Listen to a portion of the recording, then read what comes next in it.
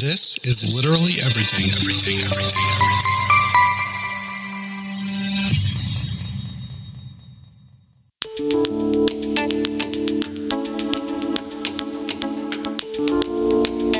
If you're like me, you have a pile of books older than your grandma's mom and taller than the Empire State Building just begging to be read.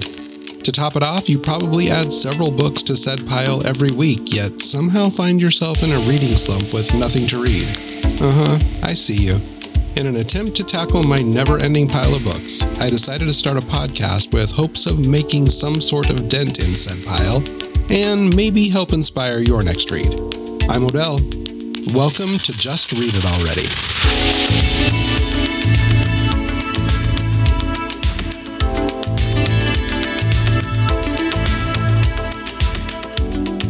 Hey, my little book nerds.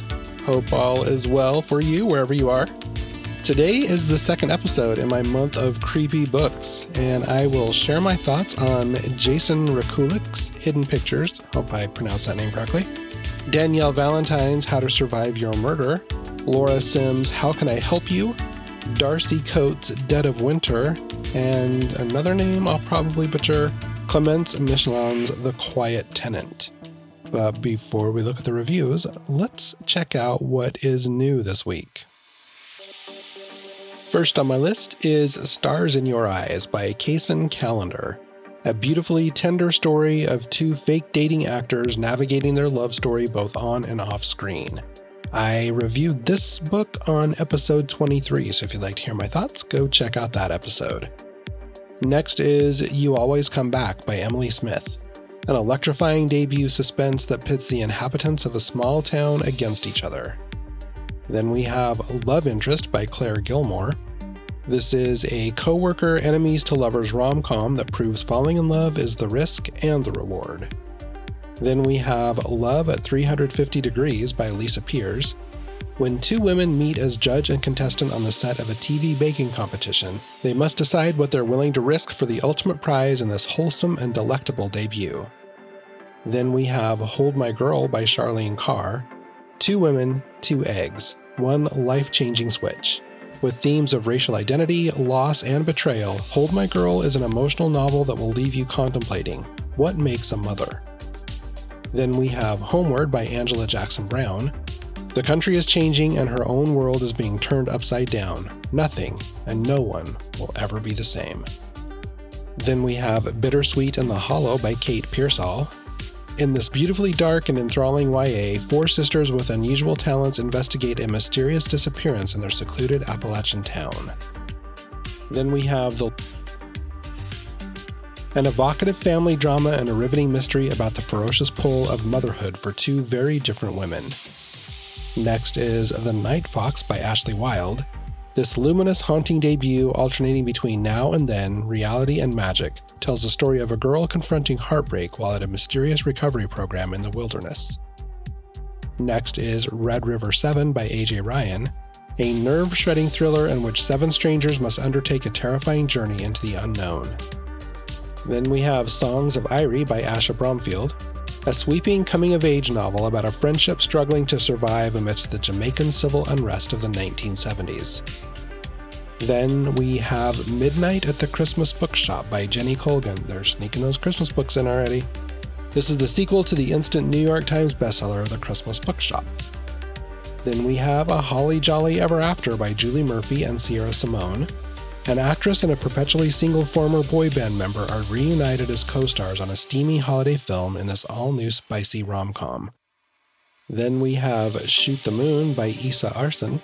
This tells the story of one singular life at multiple points in time, one woman's quest to honor both her head and her heart amid the human toll of scientific progress. Next is Swordcatcher by Cassandra Clare. Two outcasts find themselves caught in a web of forbidden love, dangerous magic, and dark secrets that could change the world forever. Then we have Becoming the Boogeyman by Richard Chismar, the terrifying sequel to the best-selling novel Chasing the Boogeyman, which I've had on my TBR forever. I need to read that. Next is The Night Hunt by Alexandra Christo, a dark fantasy romance about a monstrous girl who feeds on fear and the gods' cursed boy who falls in love with her. Next is I Loved You in Another Life by David Arnold, a poignant love story about two teens whose souls come together time and again through the ages. Next is A Charming Young Man by Elliot Schreffer. This is described as an exuberant young adult historical coming-of-age novel about a rising star French pianist navigating his way into high society as he explores his sexuality. And last on my list today is Hatchet Girls by Diana Rodriguez Wallach, W-A-L-L-A-C-H. This is a supernatural horror that reminds us family can be our saving grace, or our biggest curse. Set 100 years after the Borden murders, this propulsive thriller imagines what a similar trial might look like today. I did not buy any new books this week, surprise, surprise, so we'll dive right into the reviews. And we will start with my review of Hidden Pictures by Jason Rekulik. This book was first published by Flatiron Books on May 10th, 2022, and was the Goodreads Choice Award for Best Horror of 2022. The synopsis reads, Mallory Quinn is fresh out of rehab when she takes a job as a babysitter for Ted and Caroline Maxwell.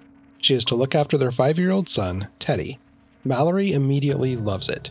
She has her own living space, goes out for nightly runs, and has the stability she craves. And she sincerely bonds with Teddy, a sweet, shy boy who is never without his sketchbook and pencil. His drawings are the usual fare: trees, rabbits, balloons. But one day he draws something different: a man in a forest dragging a woman's lifeless body. Then Teddy's artwork becomes increasingly sinister, and his stick figures quickly evolve into lifelike sketches well beyond the ability of any 5-year-old. Mallory begins to wonder if these are glimpses of a long unsolved murder, perhaps relayed by a supernatural force. Knowing just how crazy it all sounds, Mallory nevertheless sets out to decipher the images and save Teddy before it's too late. I'd heard really good things about this book, and I don't know why it took me so long to finally read it. It wasn't especially scary, but the mystery kept me glued to the pages, and while I had a few suspicions of what might be going on, I was not expecting the reveal at all. The story revolves around Mallory Quinn, a young woman who grew up poor but was a promising cross-country runner with college dreams. Things looked bright for her until she became addicted to drugs. After a stint in rehab, Mallory has an amazing sponsor and is doing pretty well for herself. She's 18 months clean and intends to stay that way. Desperate for stability and a fresh start, she interviews for a job as a babysitter for the Maxwell family in a small town in New Jersey. From the moment she steps into their home, it becomes clear that this is the perfect job for her. Mallory quickly forms a bond with Teddy, the 5-year-old son of Ted and Caroline Maxwell. Teddy is a shy and sweet boy who seems to always have his sketchbook and pencil in hand. He also has an imaginary friend named Anya. Teddy's drawings at first are innocent and typical of a child his age. However, things take a turn when Teddy starts drawing scenes depicting a woman being murdered. And things get even more strange when he claims that Anya is making him do the drawings. Teddy's sketches become increasingly dark and unsettling, and Mallory can't help but wonder if they're glimpses into a disturbing truth. As the drawings evolve into lifelike sketches, Mallory is convinced that Teddy is being haunted. The Maxwells refuse to believe Mallory and wonder if maybe she's relapsed and has started using again. Desperate to keep her job and save Teddy, Mallory decides to find out what's really going on, but what she finds may end up being more deadly than she ever could have imagined. And while not especially scary, this is a creepy book, and the author does a fantastic job of building tension throughout the story. As Mallory delves deeper into Teddy's drawings, the atmosphere becomes increasingly eerie. The pacing of the book is spot on, with just the right balance of suspense and mystery. One of the strengths of Hidden Pictures lies in its characters.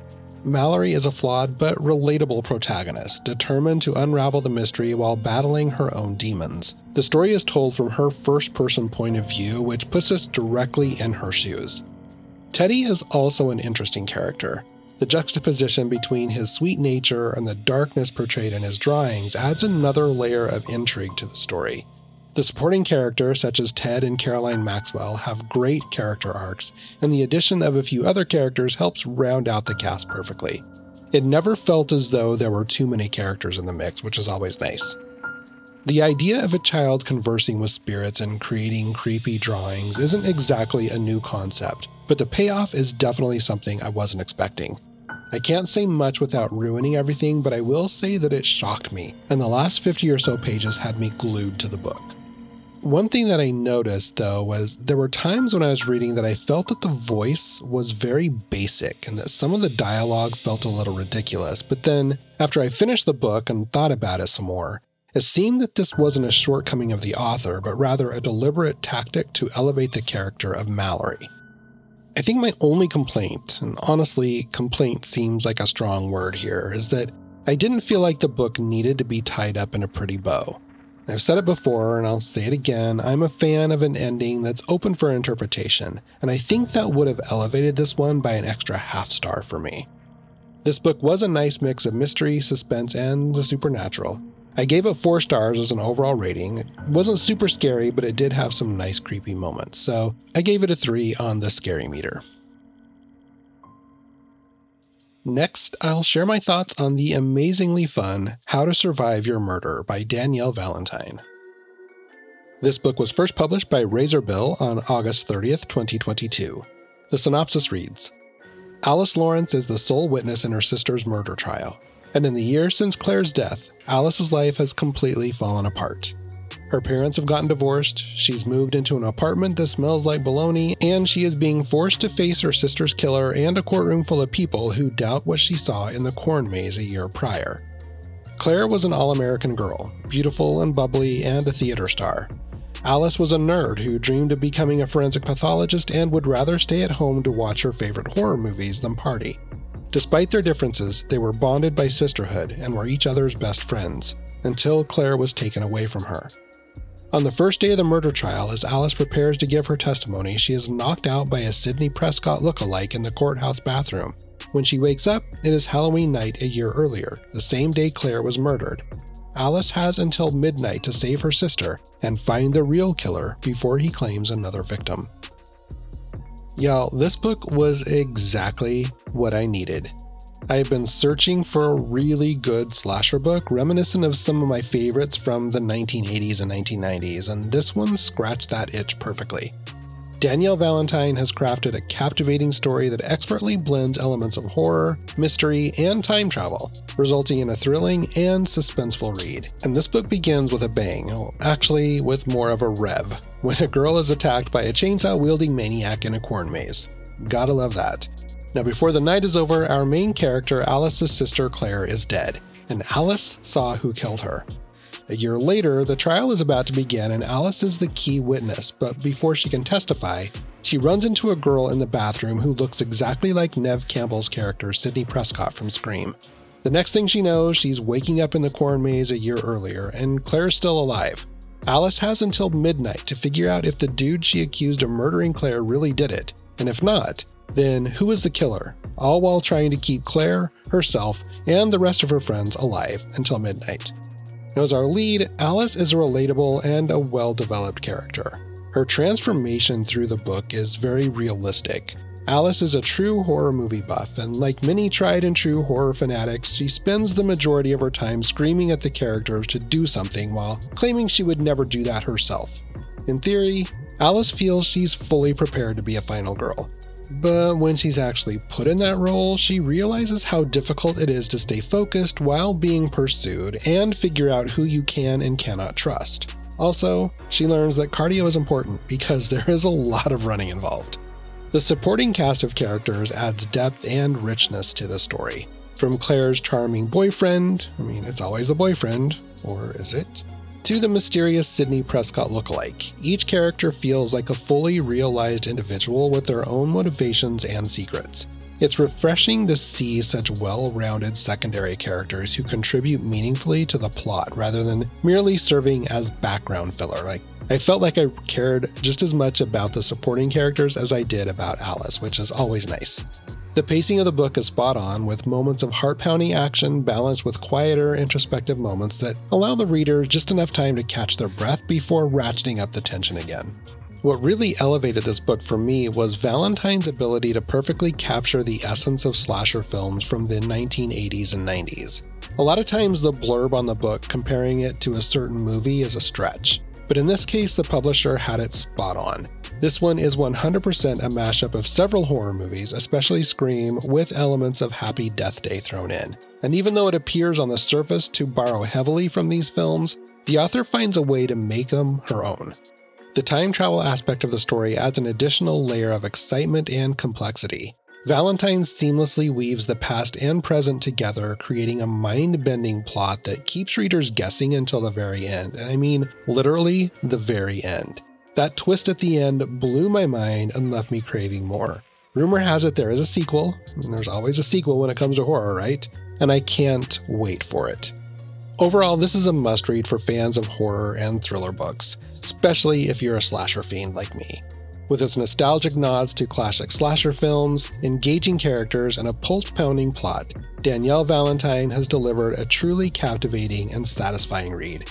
Now, naturally, I had to do some digging and add everything else she has written to my TBR, and I found that Danielle Valentine and Danielle Vega are one and the same, and she has another series of books that sound equally as creepy. She also wrote Delicate Condition, which is what the latest season of American Horror Story will be based on. And I have that one on my list of books to read this month, so barring any unforeseen circumstances, I should have a review of that one in the next week or two. Now, it should come as no surprise that I rated this one 4.5 stars. Honestly, it would have been a 5-star book, but the reveal of who the Sidney Prescott lookalike actually seemed a bit weird to me and knocked off half a star. And I gave it 4 on the scary meter. I'll be right back after the break.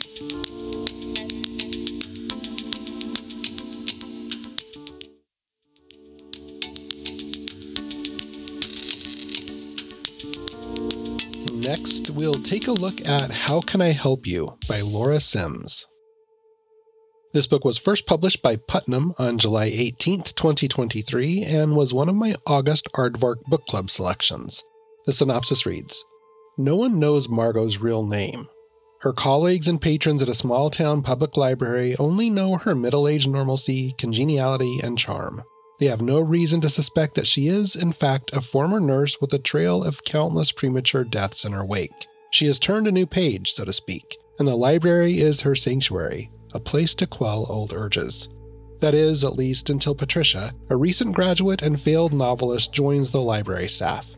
Patricia quickly notices Margot's subtly sinister edge and watches her carefully. When a patron's death in the library bathroom gives her a hint of Margot's mysterious past, Patricia can't resist digging deeper, even as this new fixation becomes all-consuming." Death at a library? A possible killer librarian? Hello? Yes, please. What makes this so enthralling is that the library is the last place you would expect to feel threatened or in danger, unless you're in some ass-backward state like Texas or Florida where everyone is scared of books, it seems. One of the aspects that drew me to this book was the unique premise of a killer librarian. It's rare to find a story where the main character is a seemingly ordinary person working in a public library of all places. This twist immediately piqued my interest and definitely added an extra layer of intrigue to the story.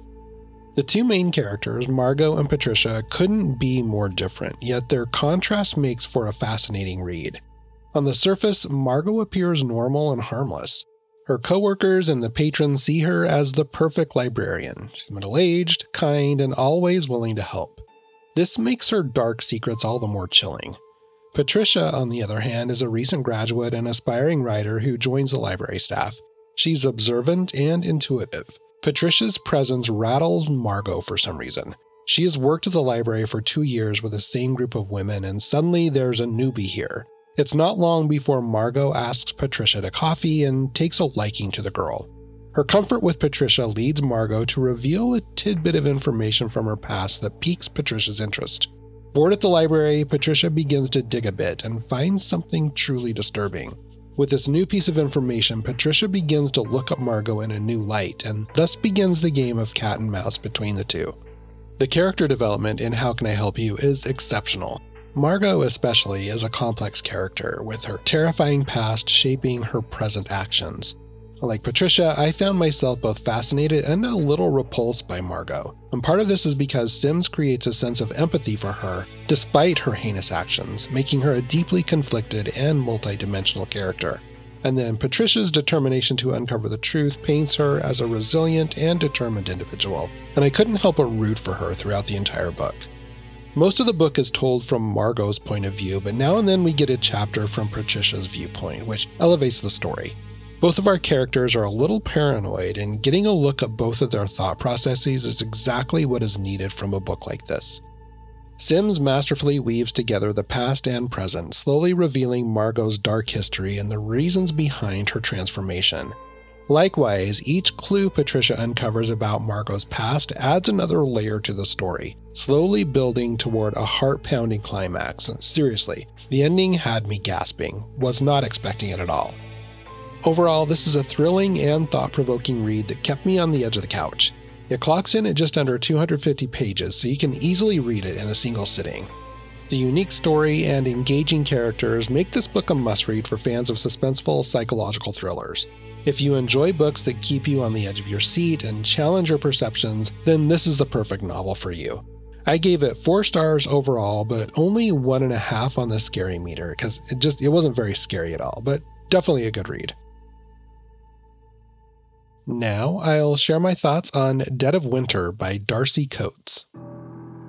This book was first published by Poisoned Pen Press on July 11th, 2023. The synopsis reads, When Krista joins a tour group heading deep into the snowy expanse of the Rocky Mountains, she's hopeful this will be her chance to put the ghosts of her past to rest.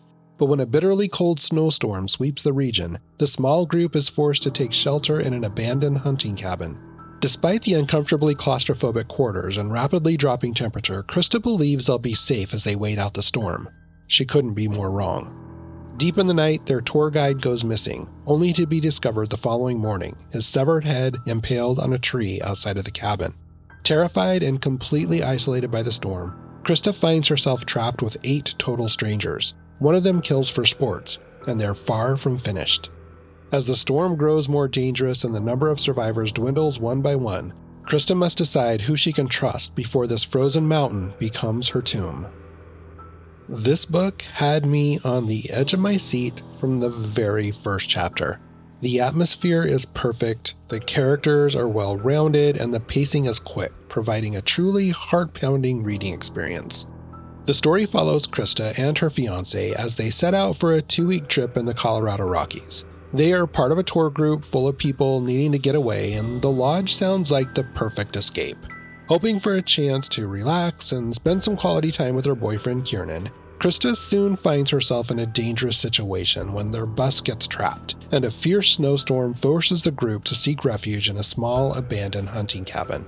The snowstorm is only the beginning of their issues.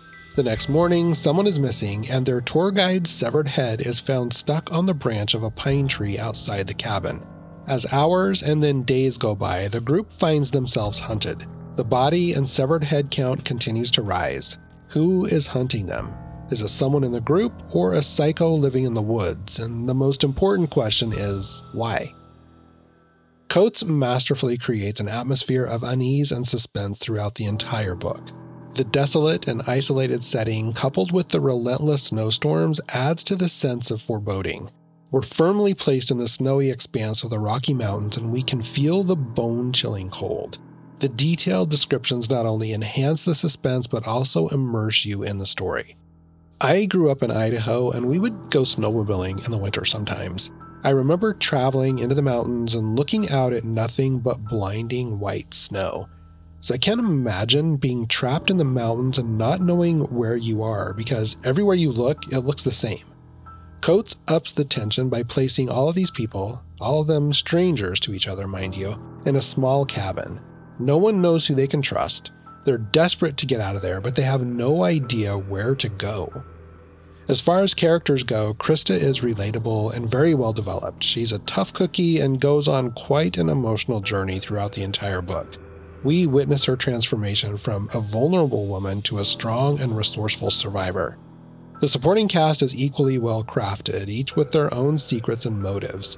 Some of them you'll love, some you'll hate, some of them you'll want to like, and some of them will completely break your heart. As one can imagine, as the storm rages on and the body count rises, suspicion and mistrust quickly escalate within the group.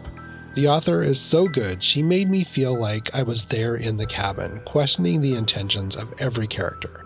Not only are the characters great, but the pacing of the book is relentless. The short and punchy chapters kept the pace moving and made it nearly impossible to put the book down. The tension is palpable, and you'll find yourself holding your breath as the characters inch closer to the truth and their potential demise. What I loved about the book was the underlying theme of survival. The characters are forced to confront their darkest fears and make unimaginable choices to stay alive. As the storm intensifies and the body count rises, the stakes become higher, making for a truly heart-pounding read. Now, I will admit, I figured out who the killer was very early on because that's just how my mind works, but that didn't take away from my enjoyment at all. This is exactly the type of story that I love. It made my slasher-loving heart very happy. I'd love to see this developed into a movie. It should come as no surprise that I loved this book. If you're a fan of suspenseful and atmospheric thrillers, then this is a must-read. This was my first book by this author, and it certainly won't be my last.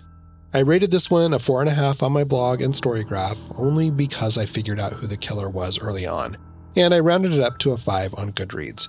And I gave it a 4.5 on the Scary Meter because it had me on the edge of my seat and turning the pages well into the night. And we will close out with my thoughts on The Quiet Tenant by Clémence Michelon. I feel really stupid pronouncing that because I am not French. Anyway, this book was first published on June 20th, 2023 by Knopf Publishing Group. The synopsis reads, Aiden Thomas is a hard-working family man and a somewhat beloved figure in the small upstate New York town where he lives. He's the kind of man who always lends a hand and has a good word for everyone. But Aiden has a dark secret he's been keeping from everyone in town and those closest to him. He's a kidnapper and a serial killer. Aiden has murdered 8 women, and there's a 9th he has earmarked for death, Rachel, imprisoned in a backyard shed, fearing for her life. When Aiden's wife dies, he and his 13-year-old daughter, Cecilia, are forced to move. Aiden has no choice but to bring Rachel along, introducing her to Cecilia as a family friend who needs a place to stay. Aiden is betting on Rachel after 5 years of captivity, being too brainwashed and fearful to attempt to escape. But Rachel is a fighter and survivor and recognizes Cecilia might just be the lifeline she has waited for all these years. As Rachel tests the boundaries of her new living situation, she begins to form a tenuous connection with Cecilia. And when Emily, a local restaurant owner, develops a crush on the handsome widower, she finds herself drawn into Rachel and Cecilia's orbit, coming dangerously close to discovering Aiden's secret. Told through the perspectives of Rachel, Cecilia, and Emily, The Quiet Tenant explores the psychological impact of Aiden's crimes on the women in his life, and the bonds between those women that give them the strength to fight back. I had heard so many good things about this book that I was almost afraid to read it. I have this problem where if something is super hyped, I get my hopes up and then I end up being let down. That was absolutely not the case here.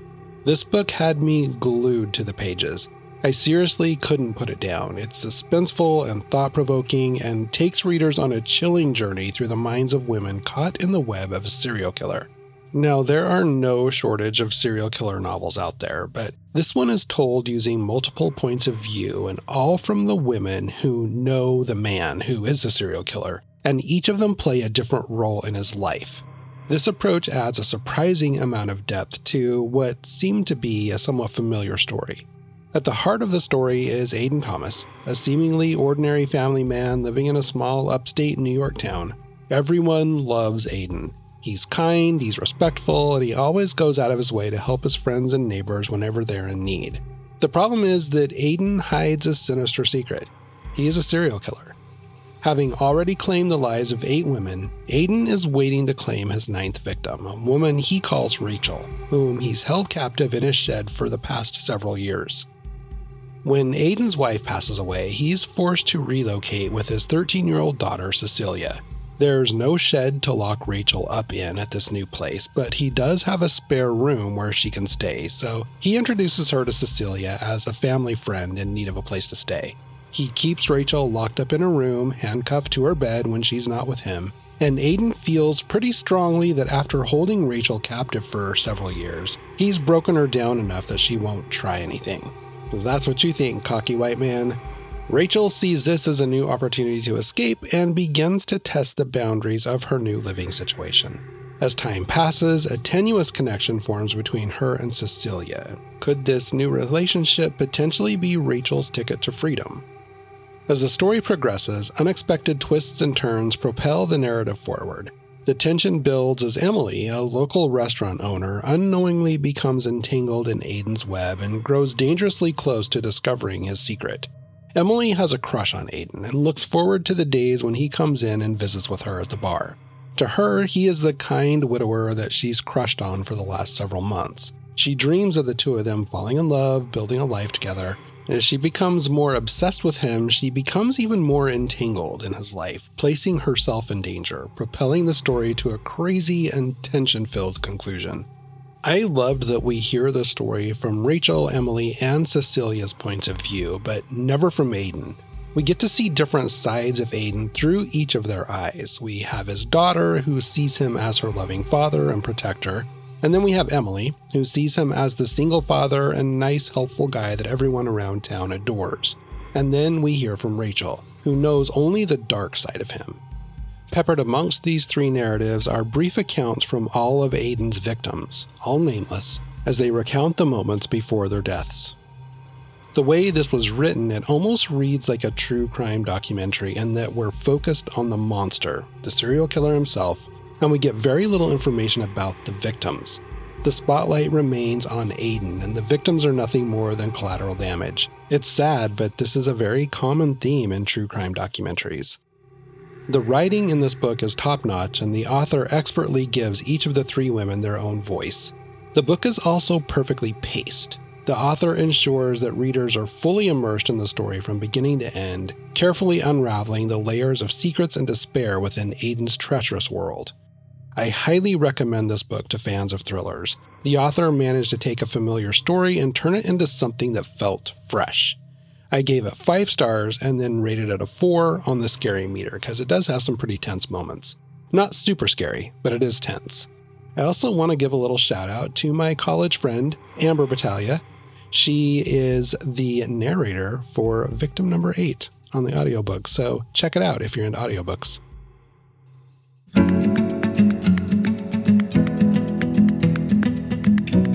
That's it for today. Don't forget to rate and subscribe on whatever podcast app you're listening on, and don't forget to follow me on Instagram for all things bookish. The handle there is @JustReadItAlreadyPod. You can also find links to all of the books that I talk about today on the website at JustReadItAlready.com. Be sure to join me next week when I share my thoughts on Lisa Springer's There's No Way I'd Die First, Carissa Orlando's September House, Lisa M. Matlin's The Stranger Upstairs, Katie Williams' My Murder, and Scott Leeds' Schrader's Chord. We'll see you then.